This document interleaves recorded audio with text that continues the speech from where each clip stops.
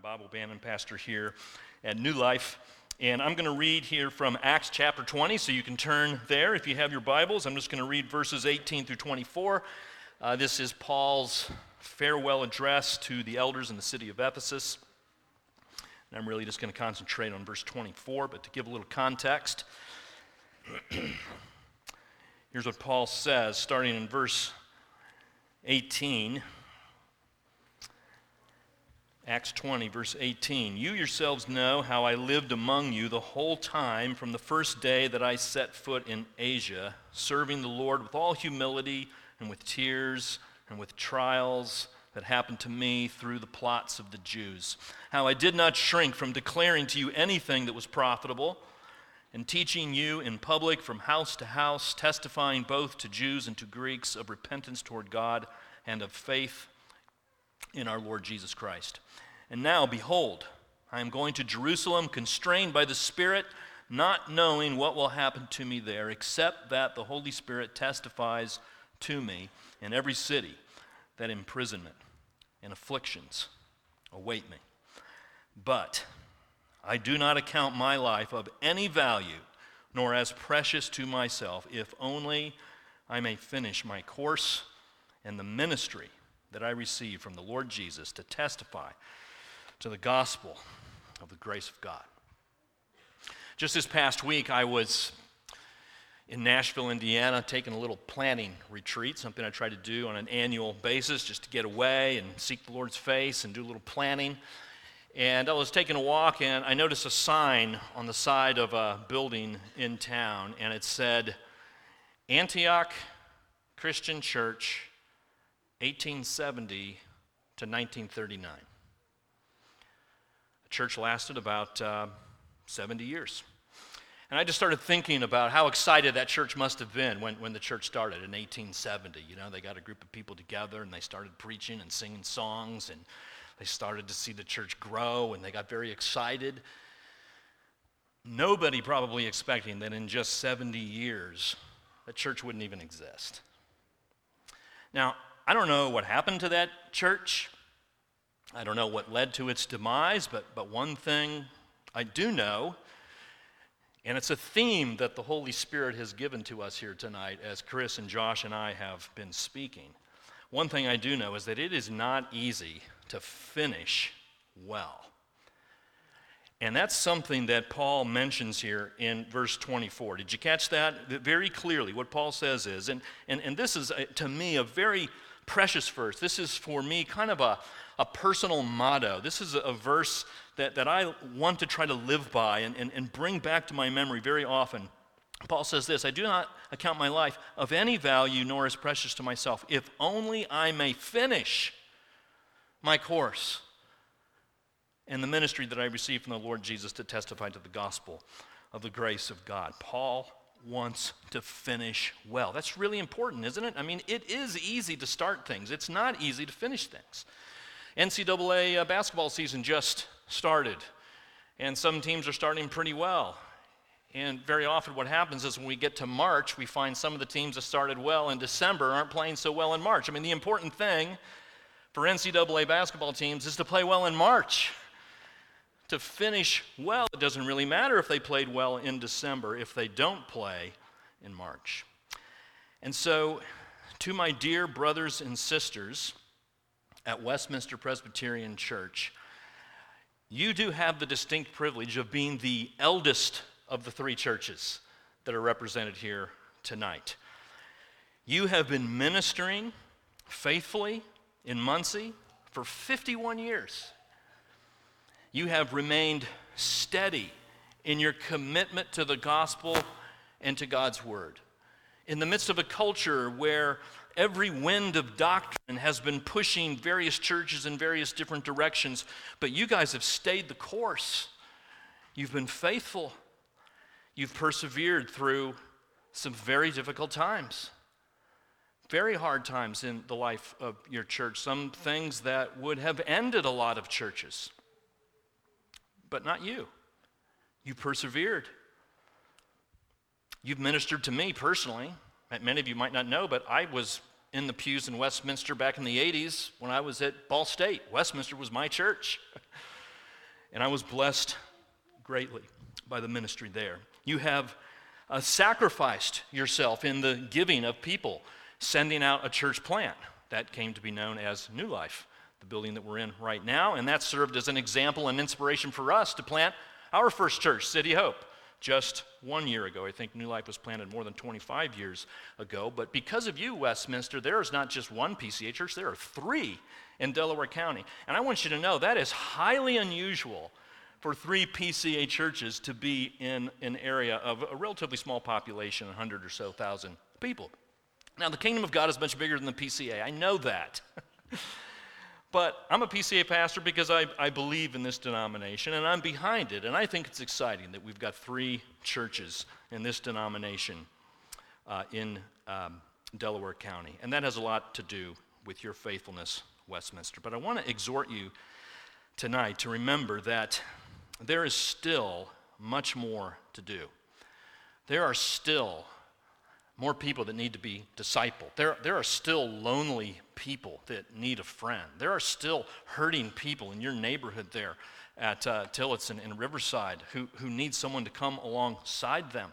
There are still unbelievers wondering if there is any meaning to this life. There are still people who want somebody to love them and tell them about Jesus. There is still a kingdom to build. There are still churches to plant. There is a lot of work to do, Westminster, and so I want to remind you, yes, it's easy to start well, and you guys have started very well, but it's not easy to finish well. I mean, look throughout the scriptures. This is something that's always kind of stuck out to me as I look in the Old Testament. Think of various kind of heroes of the Old Testament. Moses, used by God greatly. God gave him the law on Mount Sinai. Moses was the one who interceded on behalf of Israel and basically rescued them from destruction. It was Moses who was said to be the most meek man on the earth. It was Moses that God said he spoke to him as one friend speaks to another, and yet Moses didn't enter the promised land, did he? Because of unbelief. Now, sometimes we wonder, why could God be so hard on Moses in that way? But he didn't finish that well, really. Moses didn't. Godly man, but didn't finish well. How about David? A man after God's own heart, mighty warrior that God used to defeat many of God's enemies, the man who wrote many of the Psalms that minister to us today. And yet we read that in the final days, at the end of the book of 2 Samuel, it tells us that David took a census of the people of Judah, something that was considered to be a great sin against God, after his sin with Bathsheba. David's a godly man, but it doesn't seem like he finished really well. How about Jehoshaphat? Do you remember him? Says he walked in the ways of David, he sought God, he walked in God's commandments. Jehoshaphat sent priests out to the land to teach the people, and under his teaching, a kind of a revival broke out, and the fear of God fell upon the people, it says, and then yet at the very end of Jehoshaphat's life, he makes an alliance with a guy named King Ahaziah, a wicked king, and is rebuked by God for not finishing well. All of these godly people. But here's what Paul says. This is what Paul wants. Paul knew his Old Testament. Maybe he had these stories in mind. Paul says, I don't count my life of any value. I'm not thinking about being happy and getting all the things that I want. I'm not thinking of my life as being precious to myself. I'm not thinking of my reputation. I'm not thinking of living comfortably. I'm not talking about getting rich. That's not my goal. My goal is to finish well. And Westminster, that's your primary task.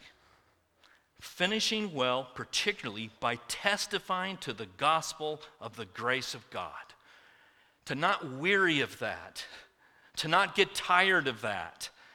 When you start wondering, maybe there's a new way, maybe there's a different way, maybe there's something that these other churches are doing that we can do. It seems to be working for them. Maybe it'll work for us. Maybe there's a better way, a novel way to tap into the power of God. If you ever start thinking that way, remember what Paul said. The power of God is found in the gospel of Jesus Christ. That's where the power is. The power isn't in any other method or any other idea. It is found only in that gospel. And that is the Scripture's task to you and to us as well. And friends, when you get weary and when you get tired, here's the thing that you have to do. When your faith gets weak, when you get discouraged, as again, Josh and Chris have been encouraging you tonight, and I say the same thing. Here's what you have to do. You have to fix your eyes on Jesus, because he is not only the author of your salvation. What does the Scripture say to us? He is the finisher of your salvation as well. Do you remember when Jesus was hanging on the cross and he was there bearing your sins and mine? And one of his last words was this: "It is finished." It is finished. The salvation of my people, the forgiveness of their sins, their righteous standing before the Father, their adoption into the family of God. What Jesus is saying is, I just finished it. Isn't it so good to know that Jesus isn't saying, okay, we want you to start it, Westminster, New Life, City Hope, God's not saying, I'm going to start it for you, Westminster, City Hope, and New Life, but once I get it started, we want you to finish it. That's not the task.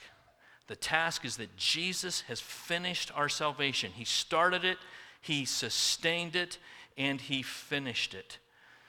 And that's the hope that we have. That's where we have to keep fixing our eyes. That is where the power exists for you and me and all of us together to persevere in testifying to the gospel of the God of grace. So Westminster, I want to thank you. I want to thank you for your ministry to me, and I want to thank you for your ministry to Muncie, and I want to thank you for your ministry to New Life.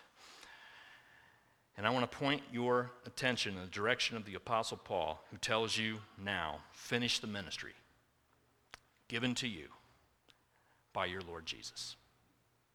Let's pray. God in heaven, I praise you for the brothers and sisters and saints at Westminster.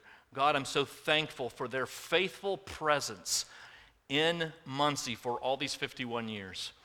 And Father, I pray, God, that you would sustain them, that they would move forward, that they would find that the future is bright, that they would flourish in the preaching of your gospel and the making of disciples, God. I pray that you would sustain the elders of that church and the deacons of that church, that you would give great unity of vision and purpose to them. God in heaven, please fill Chris and James with your Holy Spirit, the pastors that you've given to that congregation. Lord, you're good. You are faithful. You have sustained them. And now I pray that that would continue and that they would shine a bright light to the city of Muncie for many, many decades to come as we together seek the expansion of your kingdom and the proclamation of your gospel. In Jesus' name, amen.